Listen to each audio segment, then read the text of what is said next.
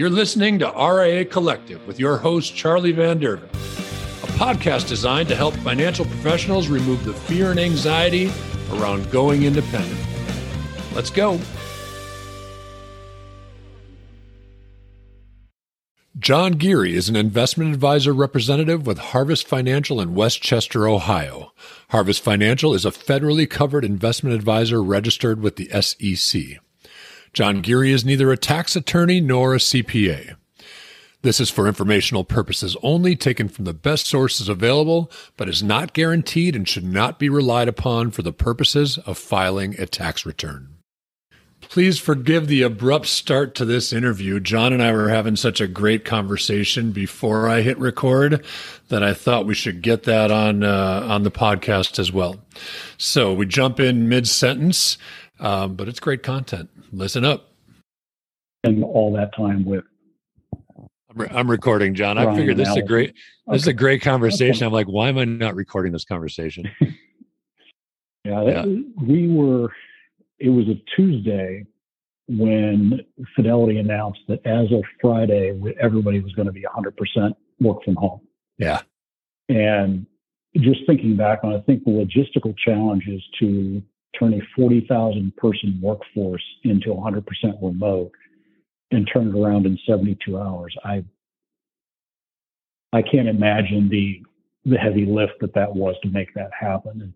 And a lot of the groups were already working a couple of days a week from home. Our group was. And so it really wasn't a drastic shift for us.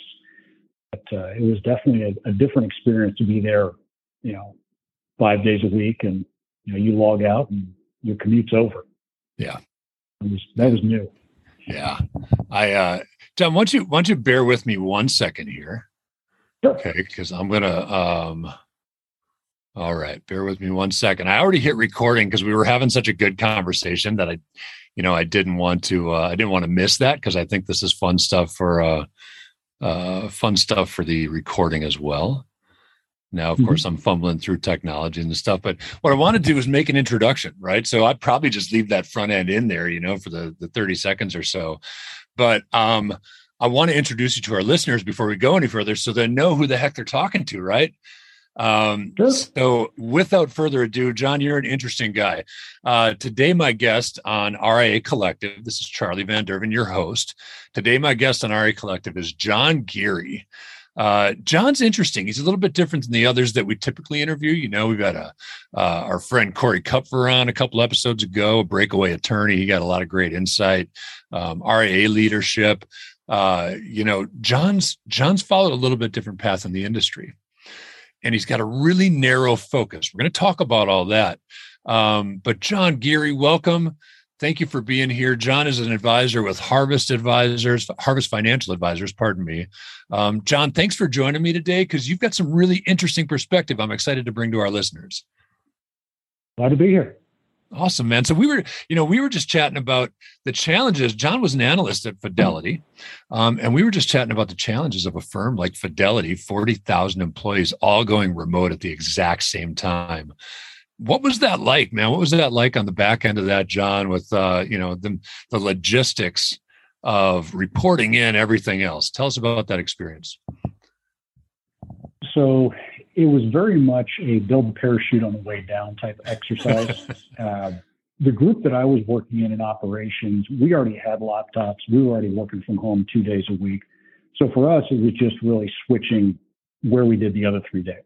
Yeah. We already had dedicated spaces. We already had our processes mapped out. Other groups, this was an entirely new experience for them. And just getting that many laptops, I have no concept of how anyone could do that in 72 hours. So Fidelity made the announcement on a Tuesday, and by Friday, that was it. And, Crazy. There were still some people that had to go into the office, the mail processing and such, but the vast majority of us were work from home for I think it was about 18 months. And I ended up leaving Fidelity in June of 2021, and everyone was still work from home, and came here to Harvest at that point. So I know most of them are back in the office now, but it's mostly a hybrid schedule. So they're going back to what I used to term my normal. Yeah. Very cool. We had an office downtown Daytona Beach, and we had 11 of us, maybe. I don't know how many were coming to the office. And yeah, it was abrupt like that, right? It was we were in like the epicenter early on, if you remember, was New Orleans. Mm-hmm. Well, the week prior to kind of everything shutting down was my kids' spring break. They never ended up going, well, they're back in school now, but they never ended up going back to school after spring break. We had pre-planned a trip to New Orleans, not a tough little trip from where we live in Florida. So we ended up going, everybody I think was kind of still wondering how severe this was going to get. And while we were in New Orleans, like the epicenter, we like to say we were in New Orleans licking handrails, just picking up COVID wherever we went. Right. That was when everything shut down. We did the same thing. And it was probably Saturday of that week. And we were like, no need to go back to the office. Now we were 11. It was no problem. Everybody was working on laptops anyway, right? So it was really easy for us to do. But I agree with you, 40,000 and the other firms that, some of the firms we work with 15,000 advisors and things like, and of course, they all got their own offices, but anyway, just what a crazy time, huh? Yeah, it was definitely an experience, and I'm glad we're through it, and I'm glad that things are somewhat back to normal. Yeah. I just hope that we as a collective species can learn some lessons from this and move forward. I don't know if we are. I don't know if we're learning any lessons. I'm just kidding. Kidding. I'll default to the positive. Yeah, I like that. John, I'm curious, right? So one of the unique perspectives you have is, you're an analyst at Fidelity, choosing wealth management for the next stage of your career. What leads to that?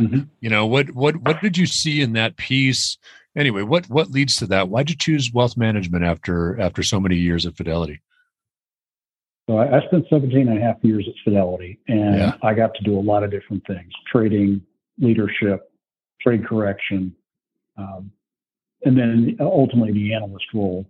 Got to do a lot of different things in terms of correcting work, correcting mistakes, making decisions about how we were going to implement things. What led me here was one of the people that I really consider to be one of my best friends, Monica Dwyer. Cool. Works here at Harvest and has for about the last 4 years. This is our third job together. So we've been together about 21 years now. So we started in customer service at Citibank together in Northern Kentucky. Cool. Then we went to Fidelity together. And she came here about 4 years ago, and she kept talking to me on about, you really got to meet John. You really got to meet John. And, at the time they just didn't really have any physical space, but Harvest built this new building that we're in, and got to meet the owner, Mark, and we hit it off, and one thing led to another. And here I am. That's awesome, man. That is so cool. Yeah. I think you certainly get to impact people's lives on both sides, right? But you've got direct impact on people's lives now. And I think, it's part of the reason that we do what we do at Social Advisors is part of the reason for RIA Collective, right? I really do feel like, and this is maybe piss some people off, and I guess that's okay. I really do feel like when we get in, the big brand bank wirehouse type roles, it's really difficult for an advisor to be a fiduciary, right? They're acting too often on behalf of that brand, pushing quotas, need more lending if they got a bank side, things along those lines, right? Products that are being sold. So we push really hard. I feel like supporting that RIA independent space helps have this unbiased, this fiduciary impact on a lot of households, on a lot of people. Right. And so, anyway, that's part of the premise of RIA Collective is to help educate those people that are in one of those big brands that are thinking, gosh, I got to be independent. So what I just heard you say is that it really is relationship that brings you to the wealth management side. Right. Yeah. And being here allows me to do a lot of the things that I truly have a passion for. I really, as nerdy as this is going to sound, I really enjoy digging in someone's tax situation. When I took the tax class as part of the CFP, it really just ignited something inside of me. Cool. And more so than the other classes. I took the insurance class and the process class and all that. But when I took the tax class, it really just kind of made me sit back and think, this is something that touches everybody's lives. Yes. Rich, poor, young, old, name any race, name any gender. Everybody has to deal with taxes. Yeah. You've got federal, you got state, you got local, you got sales, you got estate taxes, gift taxes. The world of tax is much bigger than just federal income tax. And there's so much that it touches. Yeah. A good portion of what we do in helping clients decide what type of account do you want is really a tax question. Do you want a Roth IRA? Do you want a traditional IRA? Well, how do you want to be taxed? Do you want a trust account? Do you want an annuity? All of these come down to taxes. Yeah. My growth fund and somebody else's growth fund, or my value fund and somebody else's value fund, are going to look very similar and probably perform just about the same. And you can tweak around the edges, and you can use individual stocks, you can use ETFs. But a lot of the decisions we're trying to make for clients and with clients are tax related. And awesome. Most tax legislation is written in pencil. It gets rewritten and rewritten and rewritten. So, we're not only looking at what are the rules today, what do we think the rules are going to be 30, 50, 70 years from now? We may be looking at, the amount you're saving, you're going to have several $1 million left over. We need to start doing some estate planning. How do you want your heirs to receive this? So am I going to optimize this so that you and your spouse can get the most out of this? Am I going to optimize this so the second spouse can get the most out of it? Are we optimizing this for the kids? What are the trade-offs? What are the choices that you can make? And one of the roles I had at Fidelity working with retirement participants, I kept hearing over and over again, people that were in their 70s, in their 80s, that were retired, that saved all this money in these pre-tax buckets, that felt like they were stuck because they'd saved everything pre-tax. And now their tax picture was they were going to get these 1099-Rs for these RMDs or for their annuity payouts or whatever. And they had zero control over their taxes. Whatever their marginal rate was the year, that's what they were going to pay. Wow. And just kind of reinforced the thought for me that, I kind of want to have more of a conversation about taxes and about how that can impact you and how that can make you more or less successful. And, again, we were getting to know each other. I was sitting in the parking lot at Lambeau Field in my little rig here, right? Again, one of the things, a couple things that struck me, and I was like, I gotta get this guy on the show, right? John, first off, your background as an analyst going wealth manager, unique to me, right? The second thing was, I don't think I've ever heard of anybody else getting their master's degree in taxation. Like, you don't just talk the talk, man. You walk the walk, right? Like this is such a deep education in taxes. You're right. It touches us all in so many ways. As you're talking, I'm thinking about, the structure of our corporation, right? All of that, all of that is a tax discussion. And if you're not working with the right tax professional who doesn't have the deep knowledge that a guy like John has, right, working on your master's degree, are you getting the right guidance? So that was unique also, John, in that, you're super, obviously you offer, outside of that tax conversation, right? Obviously that's part of the service that you bring to your clients. But you're narrow, you're really narrow on, I don't want to call it messaging because it's more than that, right? But you're really narrow on what sets your clients up for the best success. And that is tax planning. I've found that there are generally two things in life that people are willing to value. One is anything medical. My wife's a nurse. That's how we met. I was her patient. I wrote a thank you note, and here we are 20 some odd years later. That's amazing. And the other thing is get the IRS/state/local tax bill down, or I've got a problem with one of these and I need you to fix it. I'm 3-0 in audits with the IRS. 2 of them were for me, and 1 of them was for my 15-year-old son. Wow. So March of this year, he gets a letter from the IRS. Wow. I walk upstairs and I tell him, well, congratulations, you're growing up. You just got your first IRS notice. You got 2 choices how you can handle this. You can either call them, or you can sign this power of attorney and Dad will take care of it for you. What do you want to do? Where do I sign? All right, good choice. John, I know who I'm calling. We have, 9 years in this business, and several more than that filing taxes. I haven't had to deal with that yet. I am knocking on wood as I say that, but it's nice to know I got a resource in my corner if I do come across that. Yeah, these the things that they wanted were all pretty simple. For Ryan, it was they had misapplied a payment. So we filed a tax return, tax was due. They didn't have his $115, they didn't think so. Gotcha. So they got a screen print of the confirmation. They got a letter from the bank saying that the payment had been withdrawn. They got a copy of the power of attorney and a letter from me indicating, please contact me with any further questions. And I was really honestly pleasantly surprised how quickly that got resolved. So we got that notice on March 7th, and I replied the next day. And I want to say, I think it was May 25th or May 26th, I got the letter back that said, hey, you're all good. You're taken care of. Wow. All right. Yeah. So I was really surprised. And that was for the 2021 filing. So I was really surprised that they were able to turn it around at the speed that they did. Yeah, and I'll tell you what. I mean, I've gotten that letter before, where hey, you underpaid by $175 or whatever. I remember what the amount was. Now ours did not happen as quickly as yours because I just wrote the check and said, here you go, and it was a small enough amount that it really wasn't worth a lot of time digging deep. And I got the letter a month later.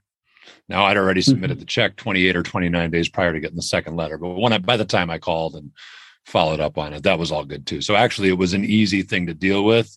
But it took us several weeks for it to make it happen. So, and that's under the same circumstances, I'll do the same thing, John, but if it's a bigger deal, man, you're getting my phone call. I want to learn a little bit. Hopefully we don't have to talk about that. Yeah, exactly. Again, knock on wood, right? I want to talk a little bit about, kind of mission with your role at Harvest Financial Advisors and who you're, I know taxes touch everybody, but is there anybody in particular that you like serving? Is there a personal reason behind that? Tell me about kind of mission and values around your practice. So the type of client that I really connect with is an engineer. Okay. Logical, detail-oriented, task-focused. Yeah. Those are the type of clients that I really enjoy sitting down with because I know that I can really add a lot of value to what they're already doing. Wonderful. I can't think of a client that I haven't been able to help in some way. Yeah. And maybe they didn't like the message that I had to deliver, but I can still consider it to be a help to them because I told them the truth. Yeah. Yeah, for sure. Knowledge. And not my role, or I think any advisor's role, to tell a client what to do. I'm going to give you options, and I'm going to tell you, here are the choices, here are the consequences of each. You're the captain of the ship. You get to decide how they move forward. Yep. So we'll have some clients that will say, here's the position I want to take on this, this tax issue. Here's a couple of cases. Here's a couple of precedents. It's your choice how you want to move forward. I'm not the person that's going to be signing the tax return, and we don't prep tax returns, and I'd never want to put myself in the position of signing a tax return. I'm much more interested in the tax planning, not the tax reporting. Yeah. So they have to be comfortable with what they're going to be signing on the return because it's their signature. Yeah. You don't only create a great resource to me and guys like me, John, you are a great resource to other advisors, right? You've got a narrow knowledge where not only does that serve your clients, but potentially serves the clients of others. And so for those people listening, are you open to being a resource? Are you open to helping out where help is needed. We all get compensated for the work that we do. But for our listeners who have questions about taxes, things along those lines, can they reach out to you? Absolutely. Yeah. Best way to get a hold of me would be email, be john@harvestadvisory.com. Okay. And I write a monthly article for the website, Rethinking 65. Yeah. Thanks for bringing that up, by the way. I didn't anticipate when I started doing that how many people I would have reaching out to me. Yeah. But that's been really satisfying to see how many people will send questions about the articles I write, or they'll say, "Hey, I read your article and I really appreciate it. It helped me with X, Y, and Z." So cool. It tells me that people are reading it. Yeah. Yeah. You got a lot of great content there. I took a look at it this morning. You got a lot of great content there.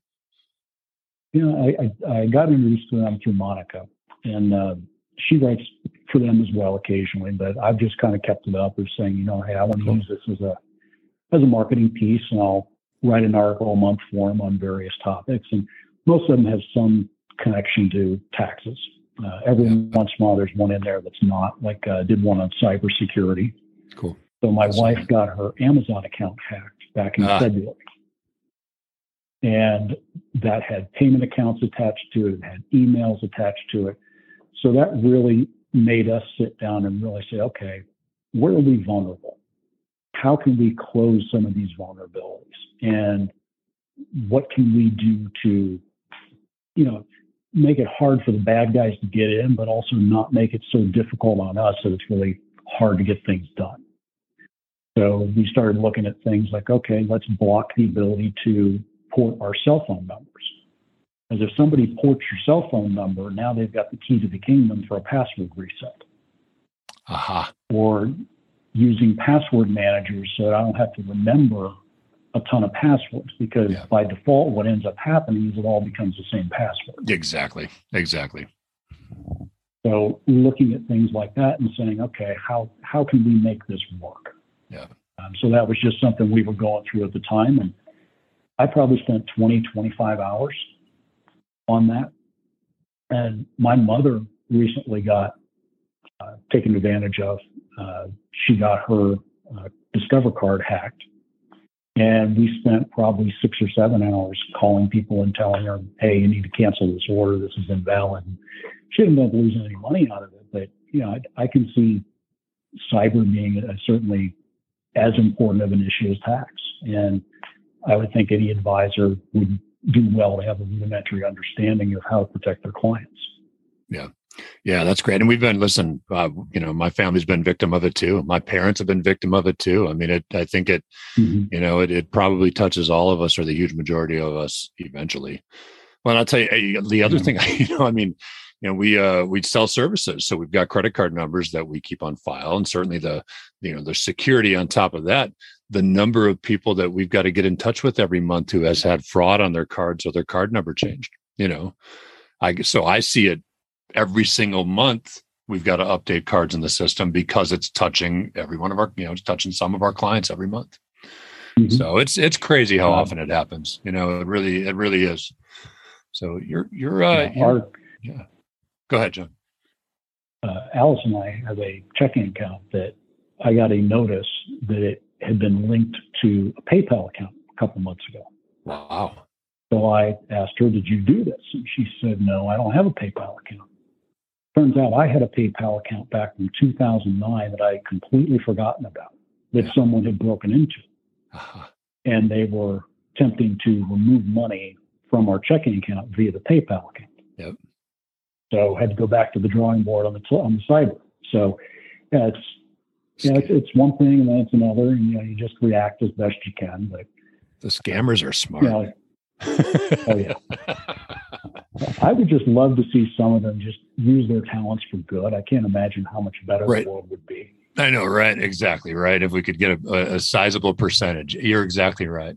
John's also on LinkedIn, and his last name is spelled Gehri. So there's not a lot of John Gehris out there, right? Not too many. No, that's a pretty rare last name.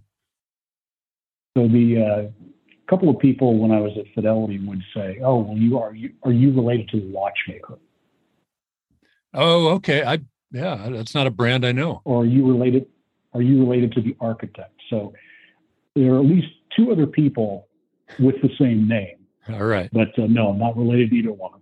Man, I don't know if I'm fortunate or unfortunate, but there is only one Charlie Van Derven. I don't, that's the, I don't know, maybe in the Netherlands somewhere there's another. John, you have such a unique path in this industry. I love it. I love your focus on the technical aspects of, the cybersecurity, the taxes, right? Those are things that, unless you're getting your master's degree in taxation, I mean, there's things you're not going to know. So I'm impressed by that, that level of knowledge. And hey, there's a lot of wealth advisors maybe listening to the show that are like, he's working with like engineers, so I don't have to. So it's not every financial advisor wants to work with an engineer because there's such a data-driven mind there, right? Such an analytical counterpart. Sometimes that's not right for every personality. So it's cool that you focus on serving those folks as well. Look up John on LinkedIn. John and I are going to stay on here a little bit after the recording because I'm going to help him put his articles that are on rethinking65.com. Is it rethink or rethinking, John? ING, rethinking. Okay, so rethinking65.com is where you find John's articles. I'm going to help show him how to get that in front of a larger, much, much larger audience on LinkedIn. So I want to say thank you so much. If you enjoyed our show, make sure you subscribe, give us a like, all those good social media things. Also, we're always looking for interesting people to interview on RIA Collective. So if you know somebody that absolutely needs to be interviewed, that's got a unique story on their path to independence, we'd love to talk to them. So riacollective.com to find out more information about the podcast and to book interviews. So thank you so much for joining me and my new friend, John Gehri, who is the smartest tax guy I know. John, thanks for being here, man, and signing off from an RIA Collective. Glad to be here. You've just listened to another episode of RIA Collective with your host, Charlie Van Derven. For more information, visit riacollective.com. Now, have a great day.